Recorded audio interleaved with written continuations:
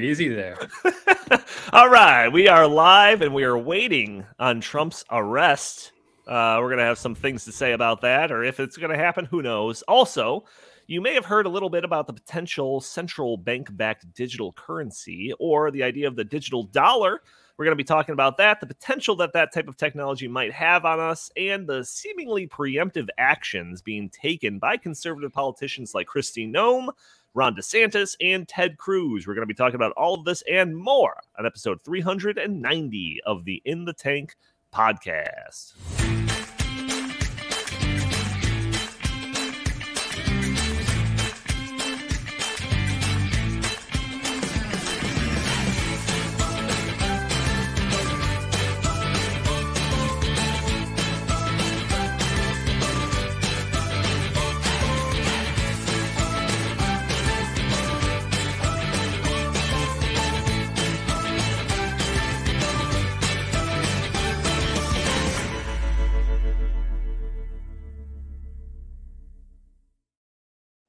Welcome to the In the Tank podcast. As always, I'm your host, Donald Kendall. Joining me today, I've got a full crew. I've got Jim Lakely, VP of the Heartland Institute. How are you doing today, good sir?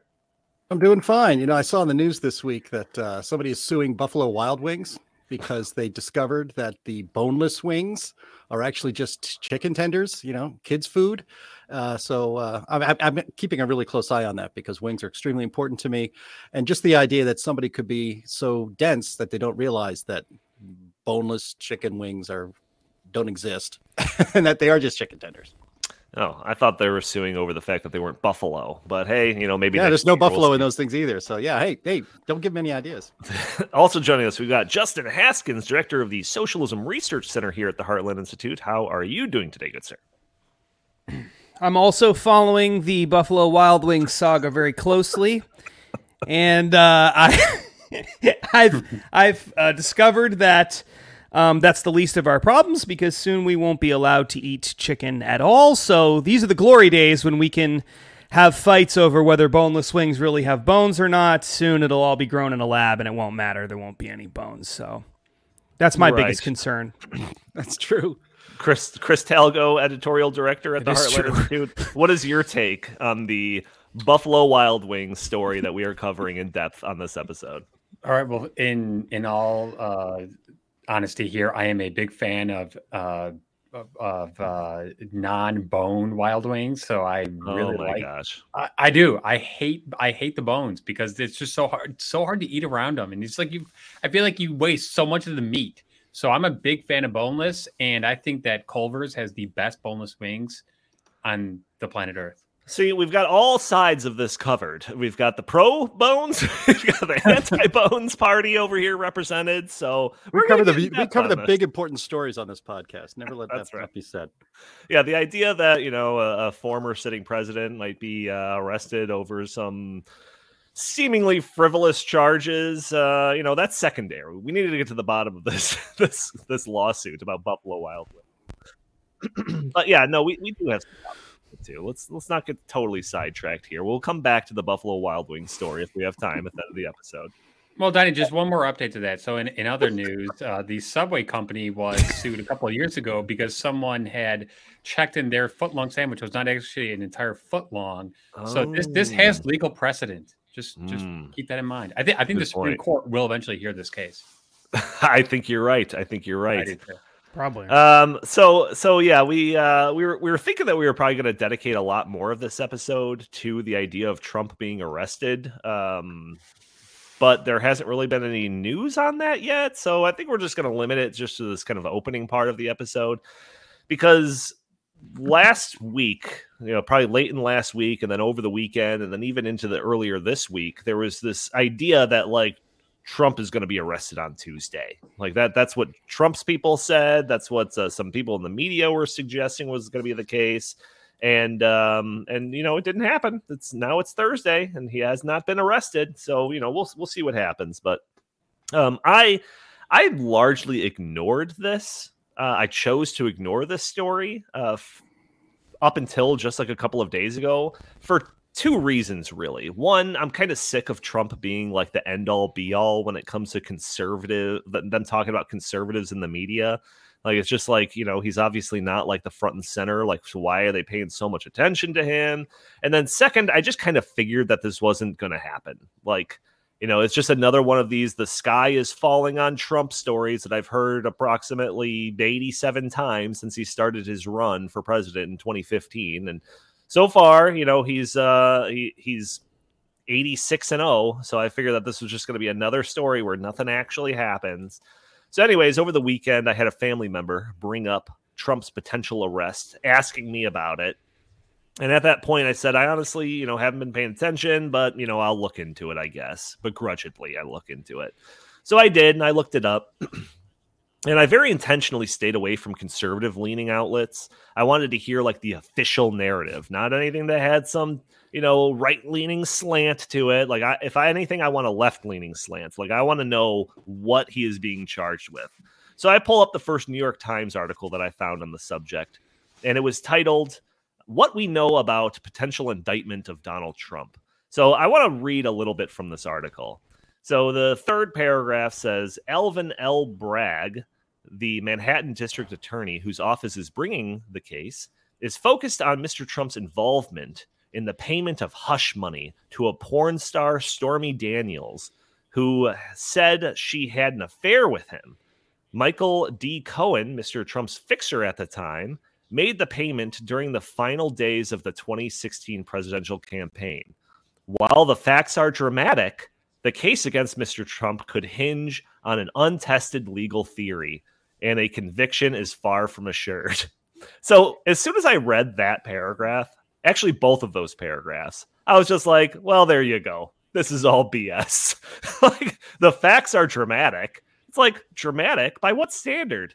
Like 1965? This isn't dramatic by today's standards. And then the quote, this case against Mr. Trump could hinge on an untested legal theory. It's like, well, there you go. Like, this is all just a bunch of a clown show circus act to try to once again bring down Donald Trump for something. And it's just like, when I heard this story, like, oh, he's going to be arrested, I just want to be like, oh, for what? Russia collusion? Was it Russia collusion? No, it wasn't that. Was it the Ukraine thing? Nope, wasn't that. Oh, okay, so it was inciting a riot or trying to take over the country or whatever, sedition or something like that? Nope, not that. Oh, was it the porn star thing? Yeah, that's it. Like, okay, like this is being blown out of proportion here.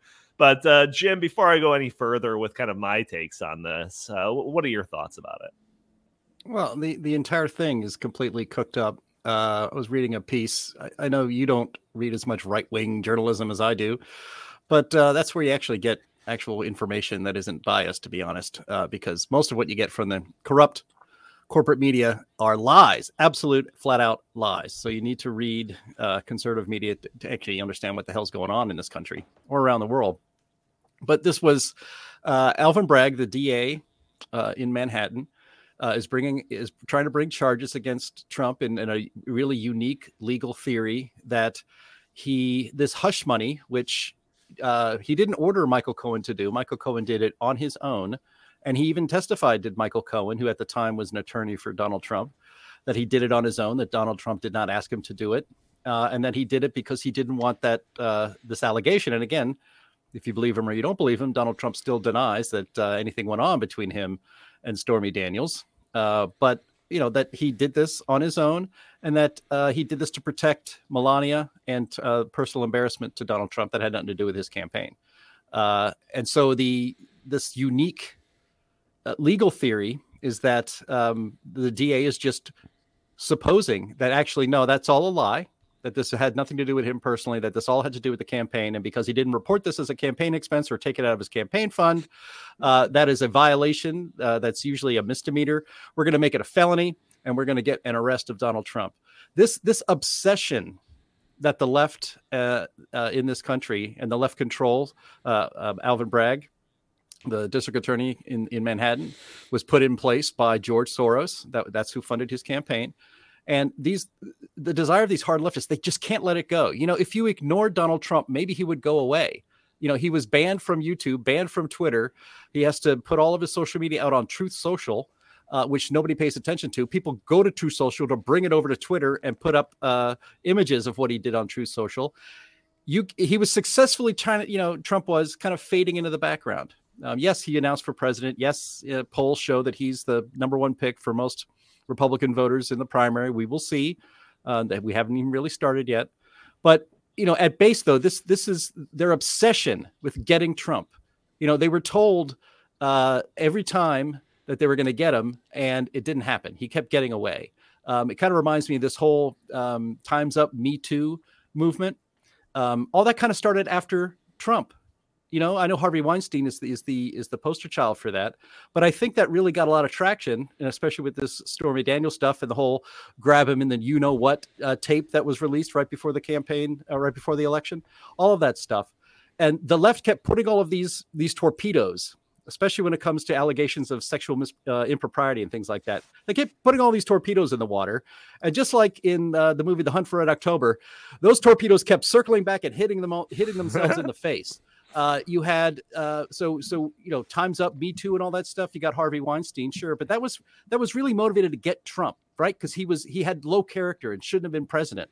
And look, he said, grab him in the what, and all of that. I'm not going to say it on a podcast, certainly not on YouTube. But all these torpedoes kept coming back and getting other people. Matt Lauer, Charlie Rose, Kevin Spacey. I mean, there's a long list of people that were at one time very popular and trusted on the left, that all these attempts to get Trump ended up getting themselves instead. But at base here, we have really the left is so obsessed with getting Trump that they will absolutely abuse the power that they have as a prosecutor. Trump isn't being prosecuted. This is a persecution.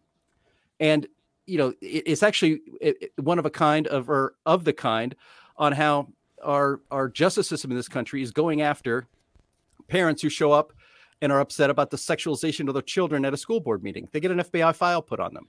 The left, what this really exposes, putting Trump aside, are the lengths. Actually, there are no limits to the abuse of power that the left will do to get their political enemies. That's what this is actually all about. And that is what we should be concerned about, not whether or not we get a picture of Donald Trump in handcuffs being frog marched into a jail somewhere. Yeah, you say that I only get lies from the New York Times if I read it, but I'm reading straight from the New York Times here, and it explains what this case is all about, and it talks about the money that was used for this hush money, and that he apparently allegedly said that wrote this off from his company as like legal expenses. And it says, in New York, falsifying business records can amount to a crime, albeit a misdemeanor. To elevate the crime to a felony charge, the prosecutors must show that Mr. Trump's intent to defraud included an intent to commit or conceal a second crime, and that the second crime is a violation of election law, like you were saying, and that this payment was actually an in-kind donation to his campaign or something like this. I'm like reading this, and I actually explained this to a couple of other people that I was talking to, and I'm like, the fact that I have to use 45 sentences to explain what this charge is, and it's not like he murdered a guy, 4 words or something like that, just shows that this is just politically motivated. But Chris, what do you think? I don't want to get bogged down in all the gobbledygook of the legal stuff here, because I think it's an open and shut case. I want to just take what Jim was talking about at the end and advance a little bit more. This to me is a very dark day if it does indeed come to fruition that the indictment goes through, which I think it will, because as the old saying goes, a grand jury can indict a ham sandwich. So it's very likely. Oh, it's true. Sorry. It's a 23 person panel, and all they have to have is a majority vote to have the indictment go through. This morning, they did not have the grand jury proceedings. There's a lot of questioning as to why, but I don't want to get into that. Real quick, I think that the real story here is the fact that the Justice Department, whether it's the DOJ or the Manhattan DA, has been completely politically weaponized, and they see Donald Trump as a viable threat to re-election in 2024. He's the leading front runner for the Republican Party as of right now. And they just want to eliminate him as a potential threat to Biden's reelection. I think it's as simple as that. And if this does happen, which I think it's going to happen, then a very, very dangerous precedent has been set, and I worry about the future. Okay, well, Justin, I want to bring you into this conversation. I want to touch on something that Chris just said there. And Chris, just to update your phrase or whatever, I think it should be updated to a grand jury can indict a Buffalo Wild Wing, based on the conversation we started this off with. A Subway sandwich, Donnie. I'm waiting for the rim shot. It's not there. Ah, dang it. All right. Justin, so Chris mentioned this, and I've heard this from other people, that this is like a way of eliminating Donald Trump because he is a threat to, Joe Biden in the coming election or something like that. I've also heard the opposite, and that this is like being trumped up by Trump's side in a way to make him look like some type of martyr and another witch hunt or something, to make him a little bit more palatable for like Republicans who may have kind of lost interest in following him. And I could see where Chris is coming from. I think that's like kind of the obvious takeaway, but I could almost make a case for that latter theory as well, because like for me, like I said, I chose to ignore this. Everyone that watches the show knows that I am still like a Trump fan in general, but like I just like kind of wanted him to be out of the picture. And then when I saw what was actually happening here, I'm just like, oh my gosh, they're gonna make me vote for this guy again, aren't they? But Donnie, real quick, and I know Justin is going to respond, but just real quick, just to throw a wrench into that argument. So you're telling me that that Donald Trump wanted Alvin Bragg to open up some bogus case against him? Like, of course not. All Trump did was he leaked the fact that the indictment was supposed to come down earlier this week, which Alvin Bragg's team told his lawyers, because that's part of the court process. So I find a giant hole in that story. Forget it, Donnie. You're out of your element. What do you think, Justin? I don't know. This whole thing is just a giant circus right now, so I'm not really sure. So basically, I thought about that a lot, because I can't figure out, if you really want to just destroy Donald Trump, I'm not really sure that this does it. If anything, I think it probably drums up some support for him amongst people in the Republican Party who are got kind of sick of him and all the stuff with DeSantis and him attacking DeSantis and him, just the sort of tired nature of some of the antics. I think lately there's a lot of Republicans who got tired of that. And people who like Trump a lot. I mean, I think they just were getting tired. And then this comes along, and you almost can't help but feel like we got to go back into defense mode because it's just so egregious. The charge is just so absolutely egregious. And so you do wonder, is it just that Democrats and liberals and the people in the media who are backing this, they just don't understand that that's how Republicans will react? Or is it that they actually want them to react that way so that Trump does get the nomination because they want him to get the nomination so that he'll lose? Or is it some other kind of crazy theory? And as I'm going through all these things, I thought, in reality, it's probably much simpler than that.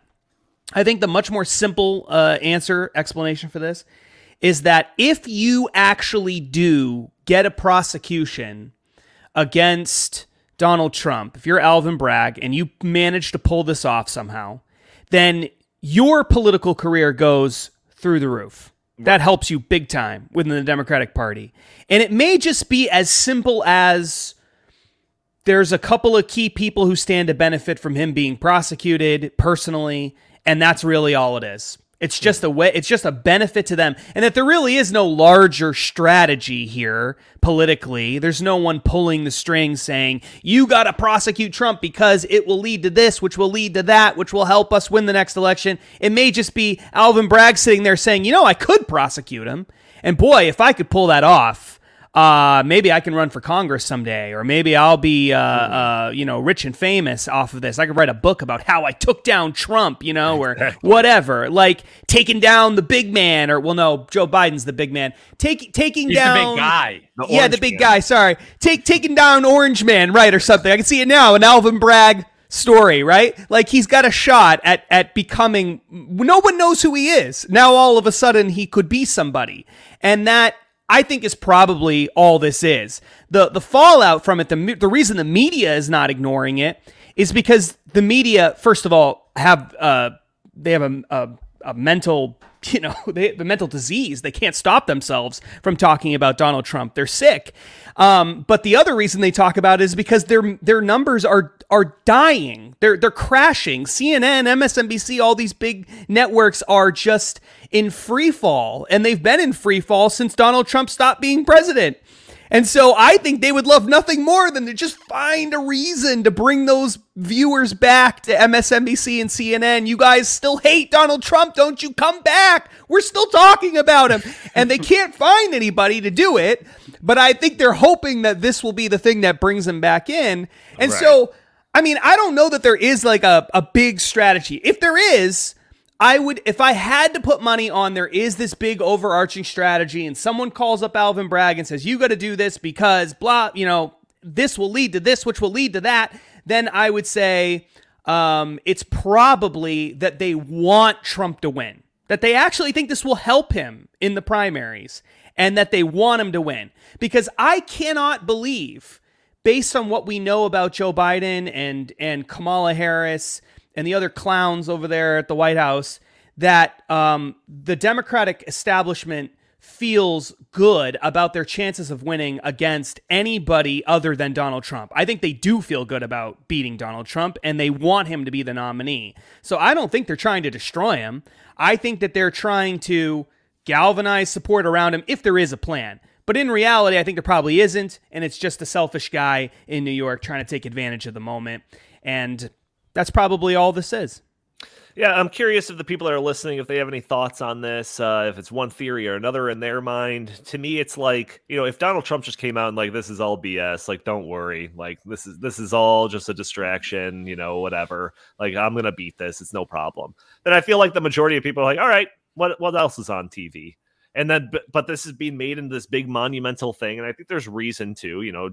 Chris and Jim, you brought up the kind of issues that this kind of highlights in the justice system. I get that, but because this is made to be such a big deal, it's like we almost have to take a side. That's kind of how it feels. So I could see how this could actually boost Donald Trump in the minds of a lot of people. Jim, I'll give you final words on this, but I want to move on to our next topic. Well, I mean, it doesn't actually boost Donald Trump in my mind. I mean, this is not going to have any effect on who I want to defeat the left in our next election. Let's just say that. But Chris, you actually alluded to the idea that this sets a very dangerous precedent and what you mean is that the ruling regime will use the legal system to press charges against their political enemies, which is things that happen in, say, Venezuela or other developing nations and what we call banana republics and that sort of thing. That precedent's already been set. There are people who gathered at the Capitol shortly before the inauguration in 2001 who are political prisoners sitting in what they call the DC gulag in some of the worst conditions that we have in prisons in this country. And why are they really there? They're there because they are the political opponents of the regime in power. That's it. So that precedent's already been set. So I'm actually not surprised they went after Trump. And, just one last thing, people say, well, you shouldn't do this, Dems, because when the Republicans are in power, they'll do the same thing to you guys. No, they won't. They never do. Whenever a Republican wins a presidency, the deep state, the permanent bureaucracy, the people who really run this country don't change. They work against whoever was just elected and is not on the left and just continue going along. And in fact, as we learned during the Trump administration, they work against the president and try to get him in even legal trouble even then. So the precedent's already been set. We already kind of live in a banana republic. And the only question is how long this is going to continue and how many people are going to get away with it. Johnny, can I just take 1 minute to respond to that? Yes. Yeah, I mean, Jim, I totally agree with you, but I think that this is different because the January 6th protesters were not running for office against the sitting president. True. Never in history has a would-be presidential candidate been arrested on a crime that no one even thinks is a crime. And I think I told this to Donnie a couple of days ago, but immediately what this reminded me of the Joseph Stalin quote of "Show me the man, and I'll show you the crime." We do not want to live in that kind of a society. Trust me. We do. Yep. We do already. Yep. Interesting stuff. And, I always kind of wince at the idea of like this being a distraction from some other story, because I feel like every single thing is potentially a distraction from every other possible thing. But I will say I heard someone being like, well, yeah, everyone's paying attention to this and no one's paying attention to any of the stuff going on with the Biden family and everything like that. And I hear you.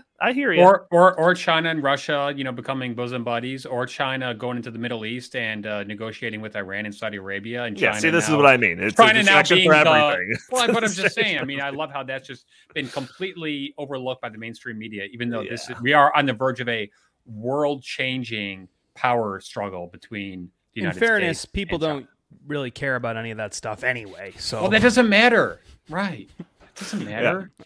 All right, well, let's talk about something that might have some even longer-lasting potential impacts, and that is something that we have talked about a handful of times on this podcast, and that is the idea of a central bank-backed digital currency, or the digital dollar. So like I said, we've talked about this a number of times over the past, year or so, maybe even longer. I have no concept of time anymore. And much of this talk has been kind of theoretical and an assortment of what ifs and worst case scenarios, that type of thing. And, we've warned about the potential implications of this sort of thing and how it could be potentially used to control society, et cetera, et cetera. Well, talk like that we have contributed to has encouraged policymakers throughout the country to start erecting a defense against a potential digital U.S. dollar. We'll get to that. But I want to structure this conversation in a way that provides a kind of a comprehensive context to this topic so that people can fully better understand everything that's at play here.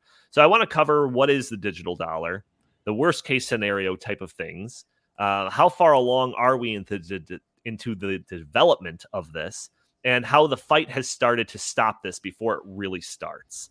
So I want to start off with this, what is the digital dollar? And get ready, Justin, because I'm going to lean on you for this one.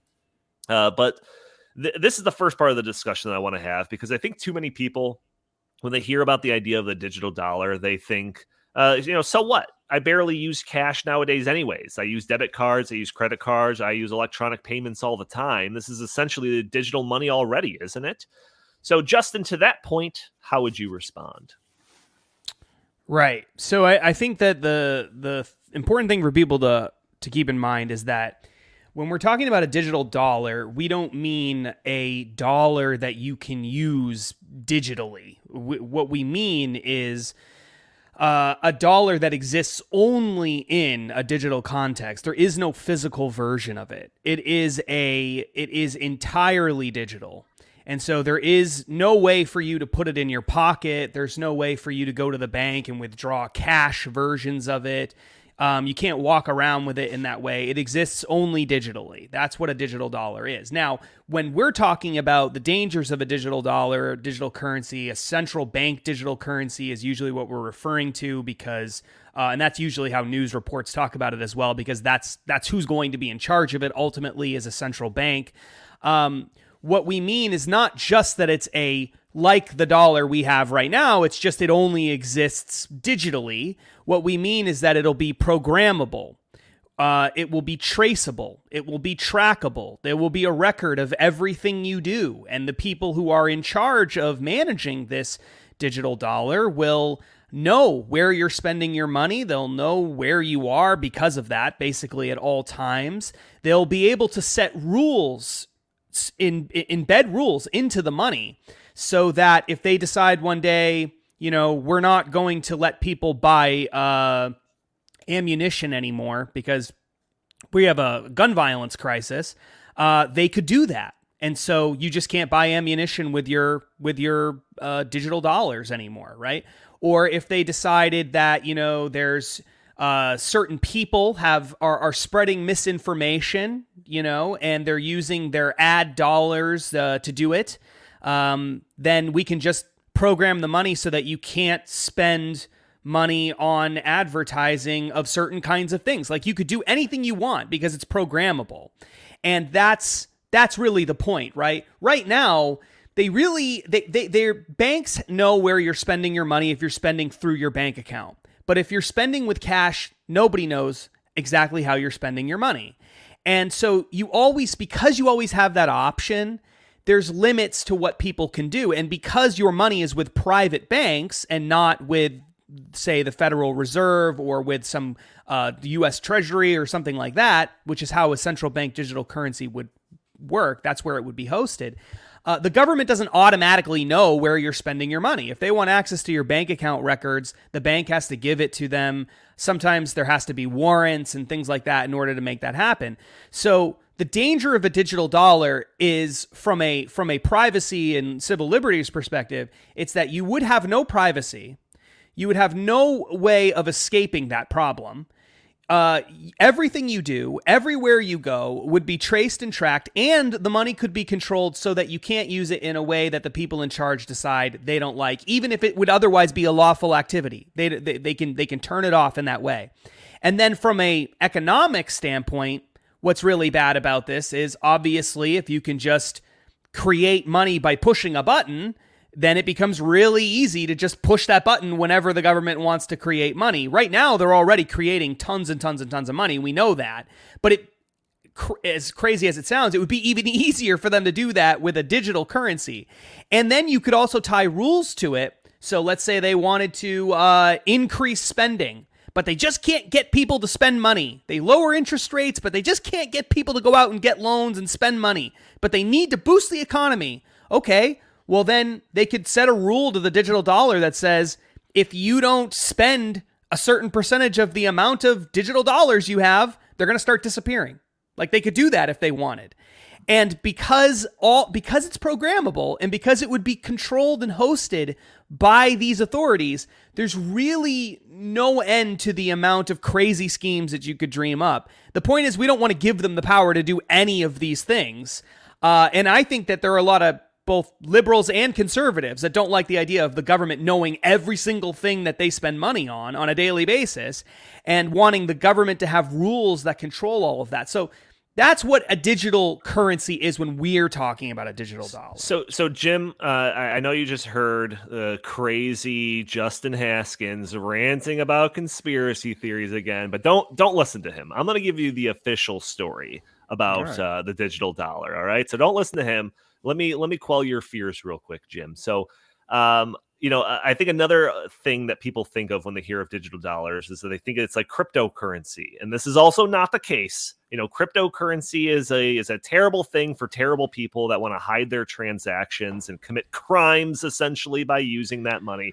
That's not the case. All right. This is actually very much a digital dollar is actually kind of the opposite of cryptocurrencies in many respects. Cryptocurrencies are very specifically designed to be decentralized. You know what else is decentralized, Jim? Bad stuff. You know what's centralized? Good stuff. And that's what CBDCs are. They're very centralized. The central bank that backs the digital currency would have all sorts of controls over the currency.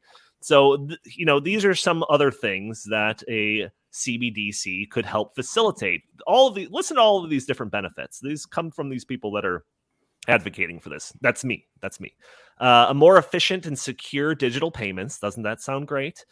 Increased financial inclusion, because, there's a lot of people that can't get bank accounts. So this would allow everyone to be included in the financial system. Improved monetary policy transmission, right? Because, different airdrops of money or taking money out of people's accounts becomes a lot easier. That's a good thing. Remember, that's a good thing. Help prevent criminal activity. I mean, Jim, do you want more criminal activity? So you should be in favor of this. And to quote a gentleman from the Bank of International Settlements, this is August Karstens, he says, "We don't know who's using a $100 bill today, and we don't know who's using a $1,000 peso bill today. The key difference with a CBDC is that the central bank will have absolute control on the rules and regulations that will determine the use of that expression of central bank liability, and also we will have the technology to enforce that." Don't you feel more comfortable about this than, all the crazy stuff Justin was saying, Jim? What do you think? That's what I think. I don't like any of that at all. Look, so yeah, I'm a little bit new to this. I've been doing some reading, but you guys, I know Donnie and Justin have been talking about this subject a lot. But it sounds like ESG, except kind of like in the retail space. In other words, it's closer to the people than ESG. So mandating that companies passing regulations or rules that you can't, or they're trying to do it through the private sector with ESG, saying, okay, you can't invest in fossil fuel companies, you can't invest in gun companies, you can't invest in all these things. And now, so that's not enough power for these power mad lefties. Now we have to determine how you as an individual can spend and invest your money as well, but even down to the spending level.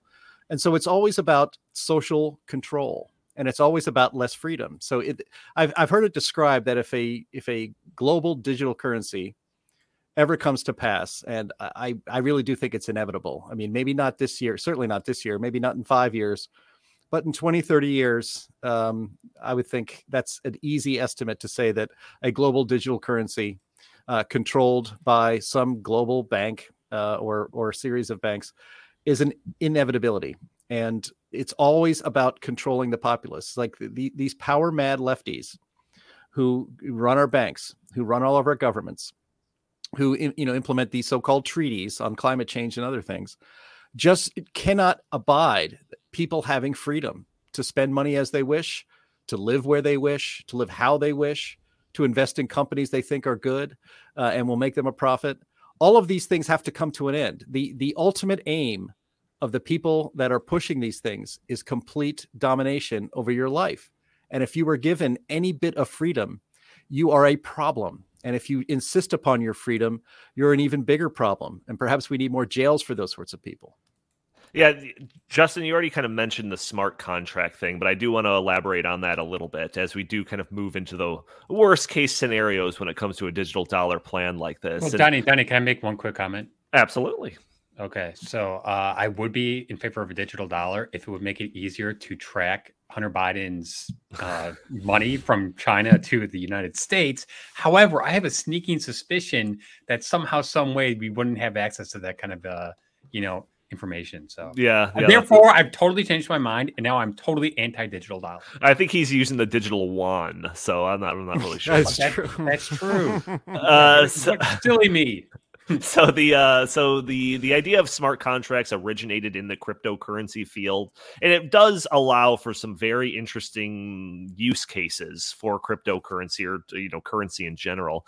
The money itself, as Justin said, can be programmed to let's say transfer into another person's account as soon as a different condition is met, and this allows for greater efficiency. It can cut out middlemen in a lot of cases. It can cut out the need for banks in certain cases. So it's a really interesting development in the cryptocurrency field, the type of currency that's decentralized and not controlled by any specific person. But again, when it's controlled by a central bank or government, this sort of power should concern you. I'll drop all the sarcasm for this part of the show, but it should really concern you. And, we've talked about some of these things in the past. Justin already went over a couple of examples, but let's say, for example, welfare payments or different stimulus checks, or maybe a future PPP loan, next time there's a pandemic that rolls around. That money could have digital strings attached to it to dictate how and when that money is spent. That's what this allows this to do. And, I'm sure that you can find some good examples of this. And, food stamp money is programmed to only be spent on food. Great. I think that's probably a good thing. But, just let your mind wander and imagine some of the things that the government could restrict your money from doing. Perhaps the next stimulus money that you get can only be spent on things the government says are essential, during the next pandemic, or your next PPP loan can only be spent in certain ways or on firms that have a high ESG score. Or maybe policymakers decide that any money that comes from the government directly or indirectly should have some digital strings attached to it that prevents you from buying anything that has one of those firearm tags attached to it that we've talked about in previous episodes.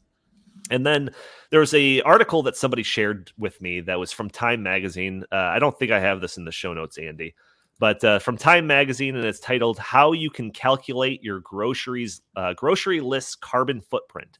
So in this article, the author talks about this tool that was released by a Swedish climate intelligence company called carbon cloud that calculates the greenhouse gas emissions of a large number of items that you buy at the grocery store.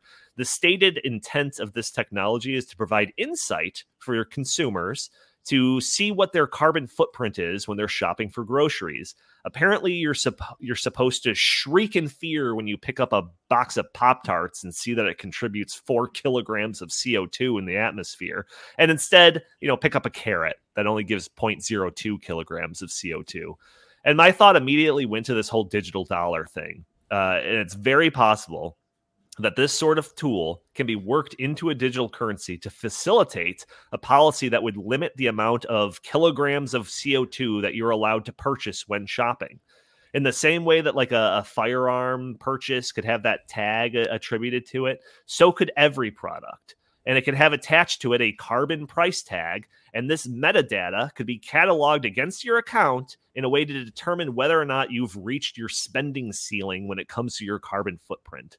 I mean, could you imagine, in a day where we didn't have this technology and everyone's just spending dollars, you get a paycheck and you just have your bank account. Could you imagine how many IRS or like EPA auditors it would take to track down this sort of thing in the past? It would be absolutely impossible to do.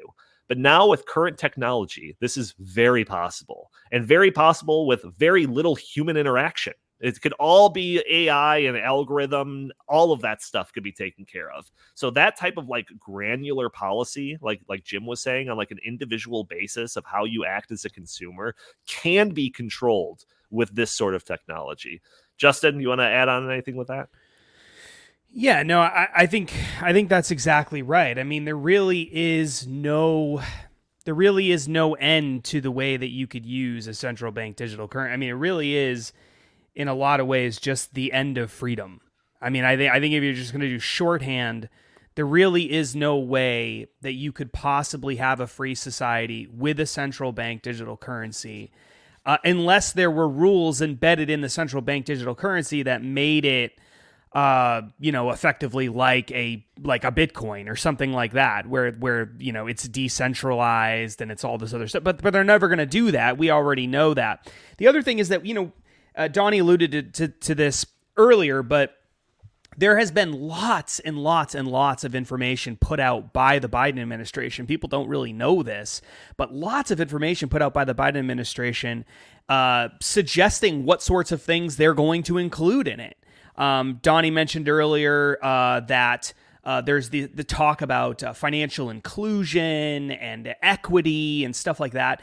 That's all in Biden administration reports, executive orders, comments to the press, etc. They've said over and over and over again, a central bank digital currency should be designed to promote financial inclusion, to promote equity, to battle climate change, to limit pollution, to attack organized crime, etc. Well, how can any of that happen unless it's programmable and they can spy on it on every transaction and they can set rules to make that happen? I mean, it has to be exactly the way that we're describing it in order for any of this to make any sense at all these promises they're making.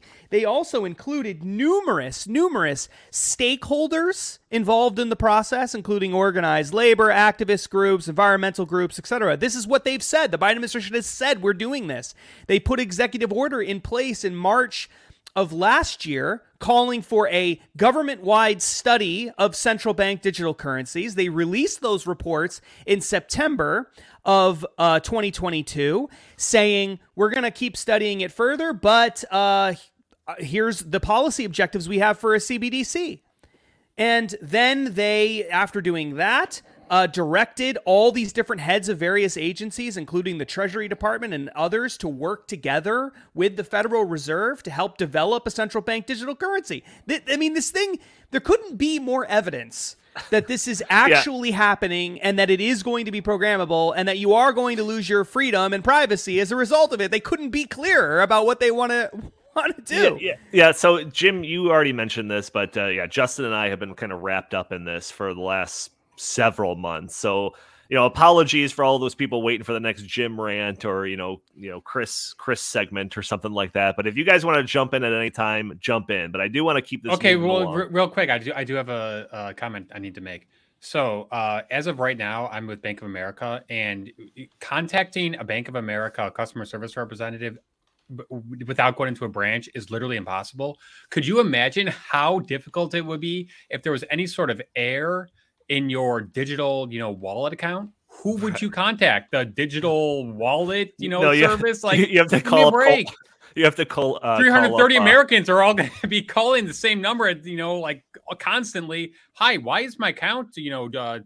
You have to call Jerome Powell. You have to call him up. Maybe Janet Yellen. Maybe her personal cell phone number will be given all of us. I mean, I don't know, but it's just one other thing. Those are the kind of things that they just don't even consider, which, as anyone knows, is going to cause huge problems. Donnie, I don't want to keep going on this, but when they were rolling out Obamacare, do you remember how horrible the website was? How it wasn't even working? They had years to do that.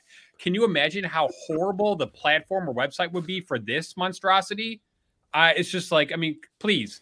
The government can't build a website for you to sign up for a healthcare plan. I don't want them building a platform, website, whatever you want to call it, with all the financial transactions and all the account histories of everyone in the entire country. This is insane. Or as Jim would it's inane. That's right.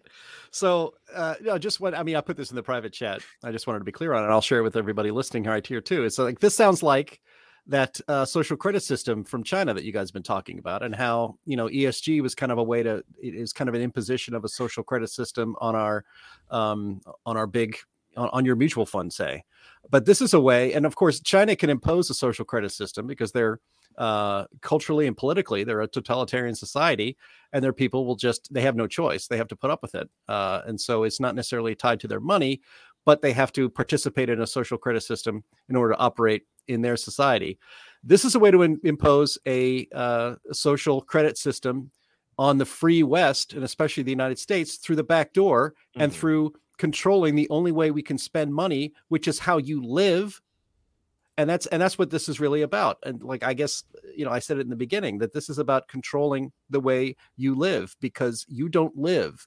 Everybody listening to this podcast, and most people that in the United States, are not living in the way that our global elites want us to live.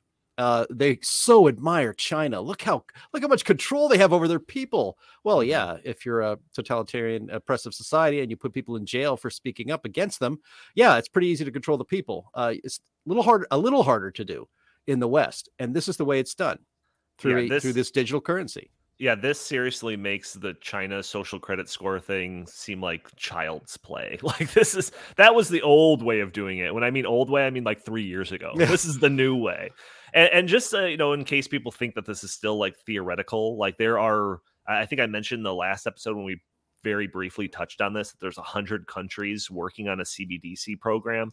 Well, according to the Atlantic Council, who has a website that's dedicated to tracking the central bank digital currency programs, there is 114 countries that are pursuing this as of December of last year.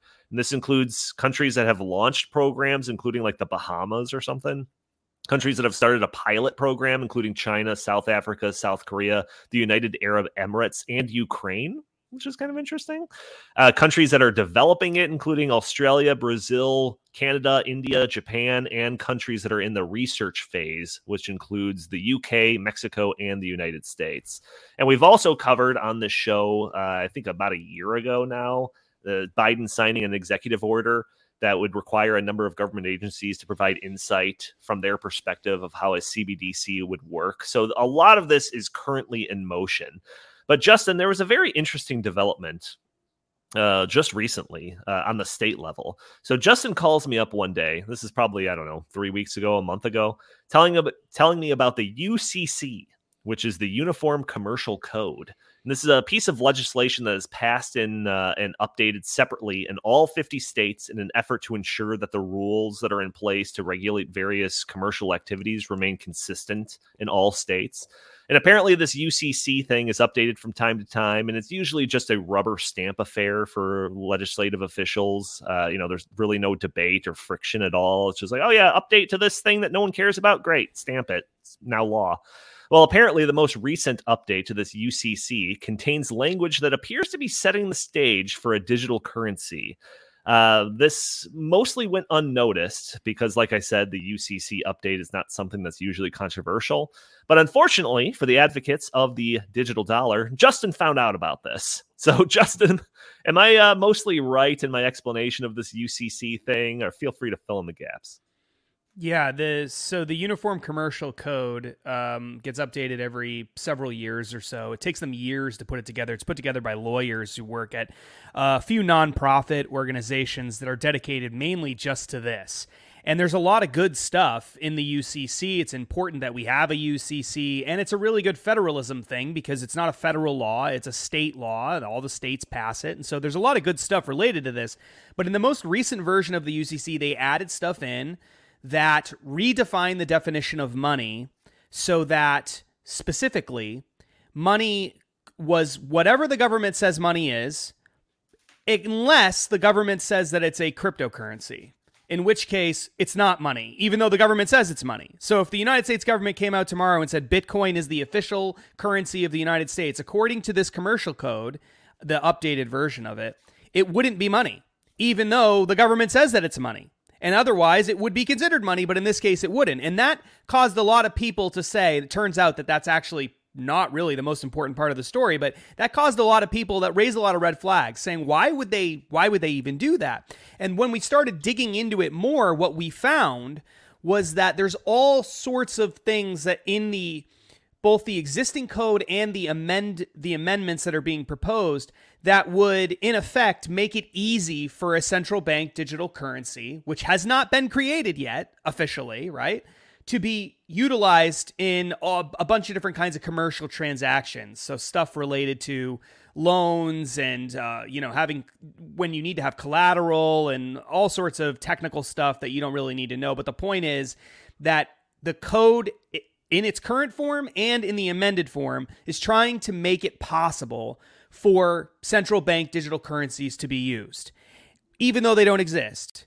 Now, that's especially strange given the fact that this is state law, okay? So you have all these states all across the country. There's 20 some odd states right now that are looking at this UCC update. All the states have the existing UCC already in place that have some of these problematic provisions in it.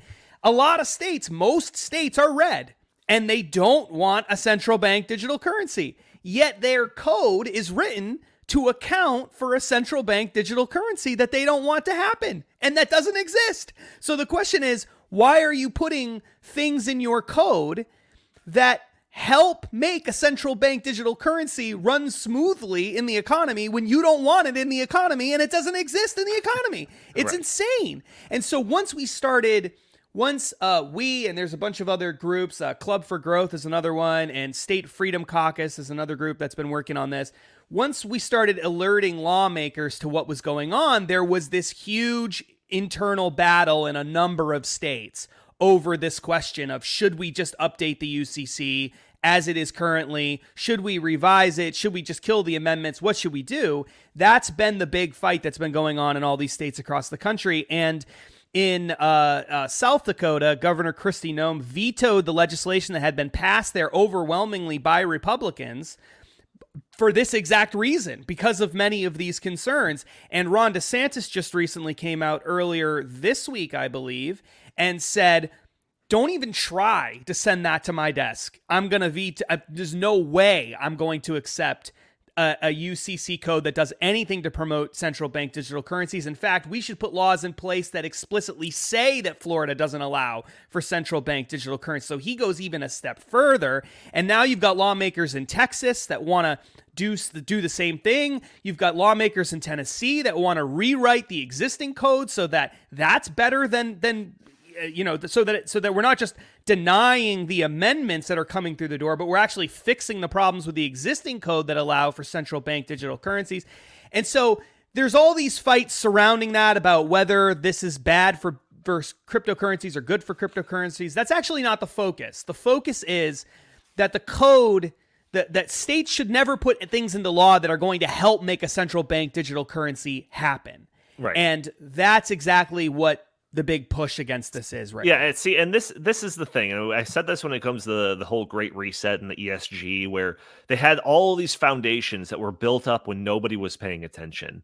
And then it was all of a sudden everyone started talking about ESG and everyone started realizing, oh my gosh, this is terrible. And then it became front and center for the mind on the minds of conservative types that wanted to push back against this. And this is the same exact thing. This UCC thing. I saw a tweet from, I think, Texas Governor Abbott. This is from like, I don't know, 6 months ago. It was a tweet being like, I signed this UCC thing into law. Like, it's going to be great or something like that. And I'm sure that he did that out of just like this idea, like I said, that it was just, a rubber stamp. Nobody even cares what this is. Like, let's move along. But now that this is becoming a thing that people are aware of, this potential of a digital dollar that has really shined the spotlight on these foundations that are trying to be built up underneath the radar, and they're exposing it to a point where these people who have big political sway are doing something about it. So yeah, Justin, you already mentioned that the South Dakota Governor Kristi Noem vetoed it. She was on Tucker Carlson talking about exactly why she vetoed it, and she actually did a really good job of explaining it. And I say actually because it's kind of a difficult topic area to explain in a concise way when you're on a 3-minute clip on Tucker Carlson. But she did a really good job of explaining that. And then, Ron DeSantis coming out and proposing some bill that would explicitly prohibit CBDCs in the state.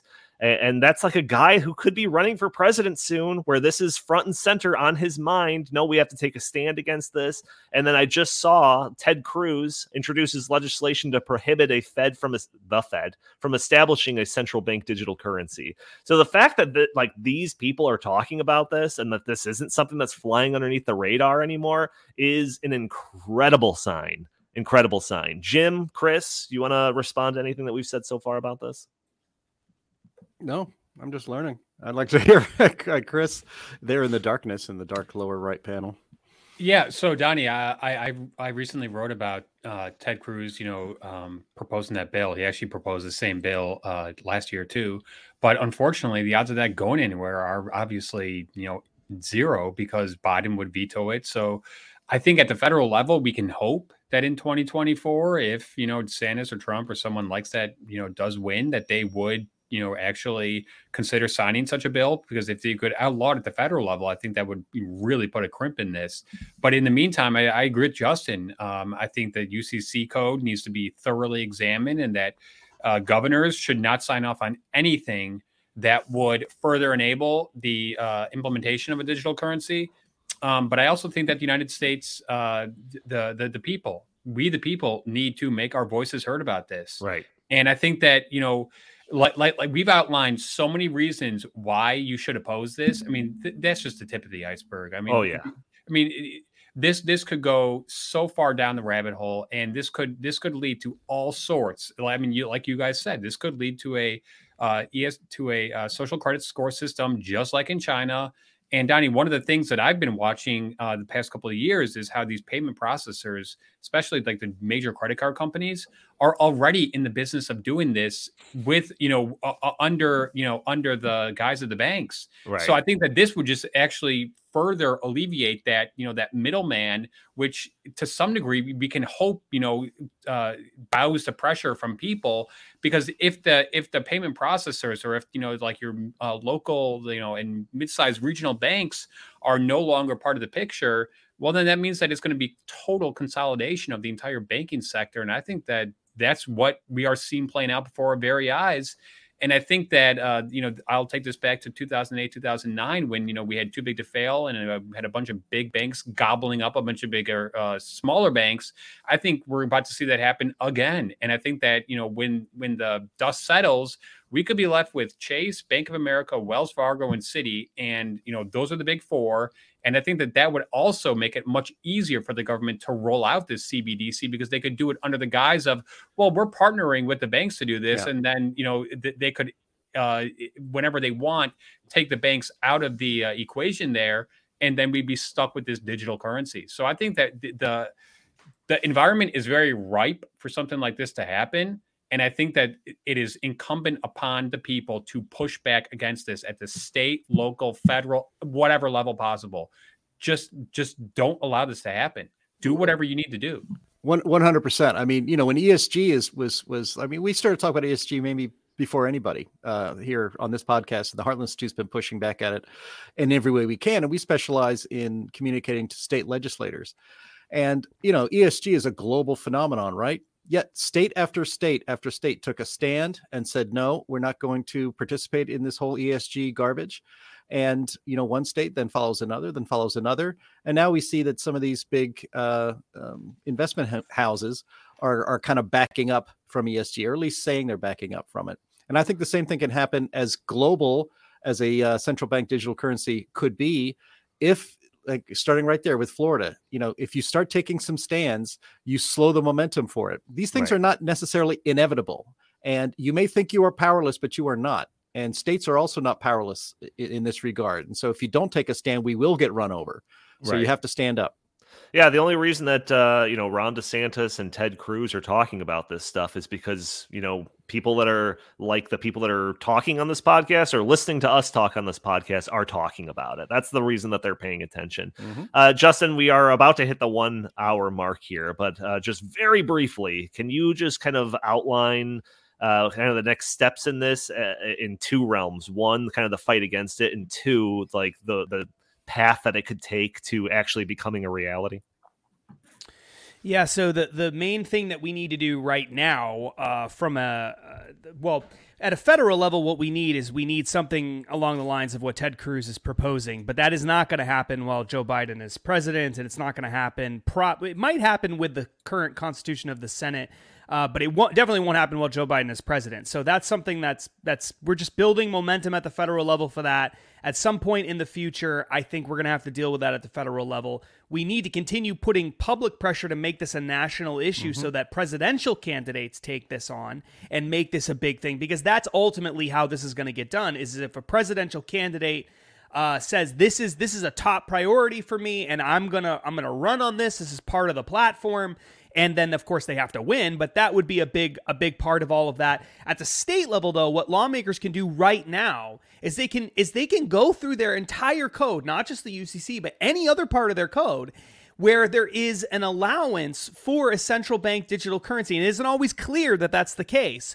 But if there are not guardrails that keep the central bank digital currency stuff out of their state codes, then they, as states, have every right to do that, to change their code so that a programmable, trackable, malleable CBDC cannot be used in a bunch of different kinds of commercial transactions and other things that are relevant to states specifically. That will go a long way toward throwing a stick into the spokes of this whole thing, and making it much more difficult for a CBDC to be rolled out in the future. You're not going to be able to totally stop it at the state level, but you can protest against it. You can make it harder for it to happen. You can say, nope, not in this state. We're not going to tolerate it to the best of our ability. And that's what lawmakers are starting to do on the UCC front, but they need to go through the UCC and purge it of all kinds of other problematic aspects related to this and other things, as well as a whole bunch of other state laws.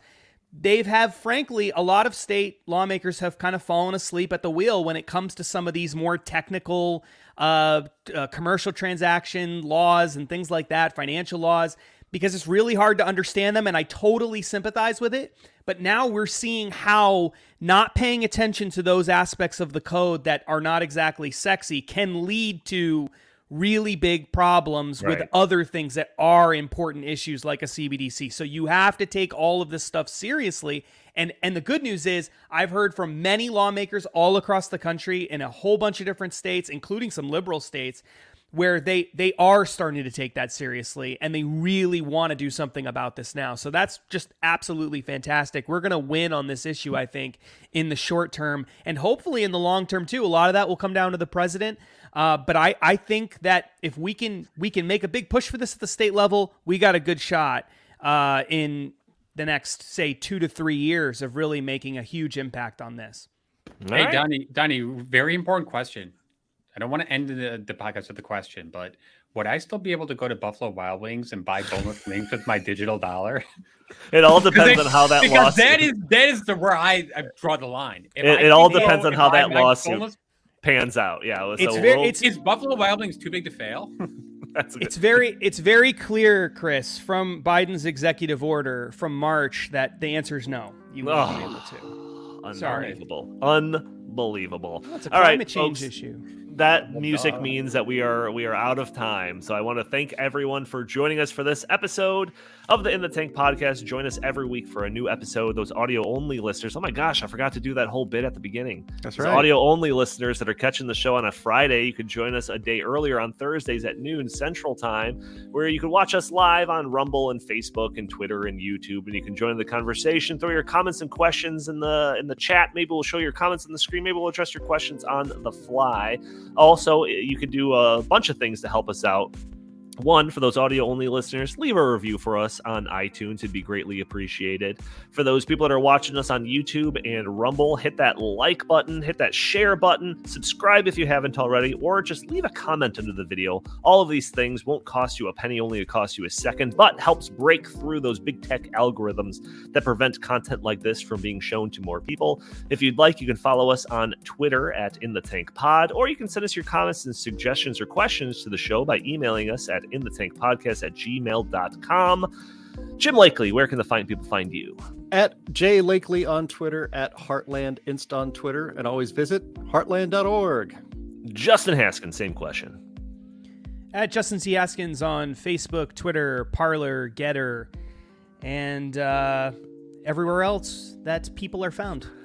White Pages. Fantastic. I think I'm in there too. And, Chris, what do you have to pitch today? Well, I hope everybody goes to stopbeangsocialism.com because we got some awesome new articles up there, and they're definitely worth reading. All right, fantastic. Thank you all for joining us. We will talk to you next week.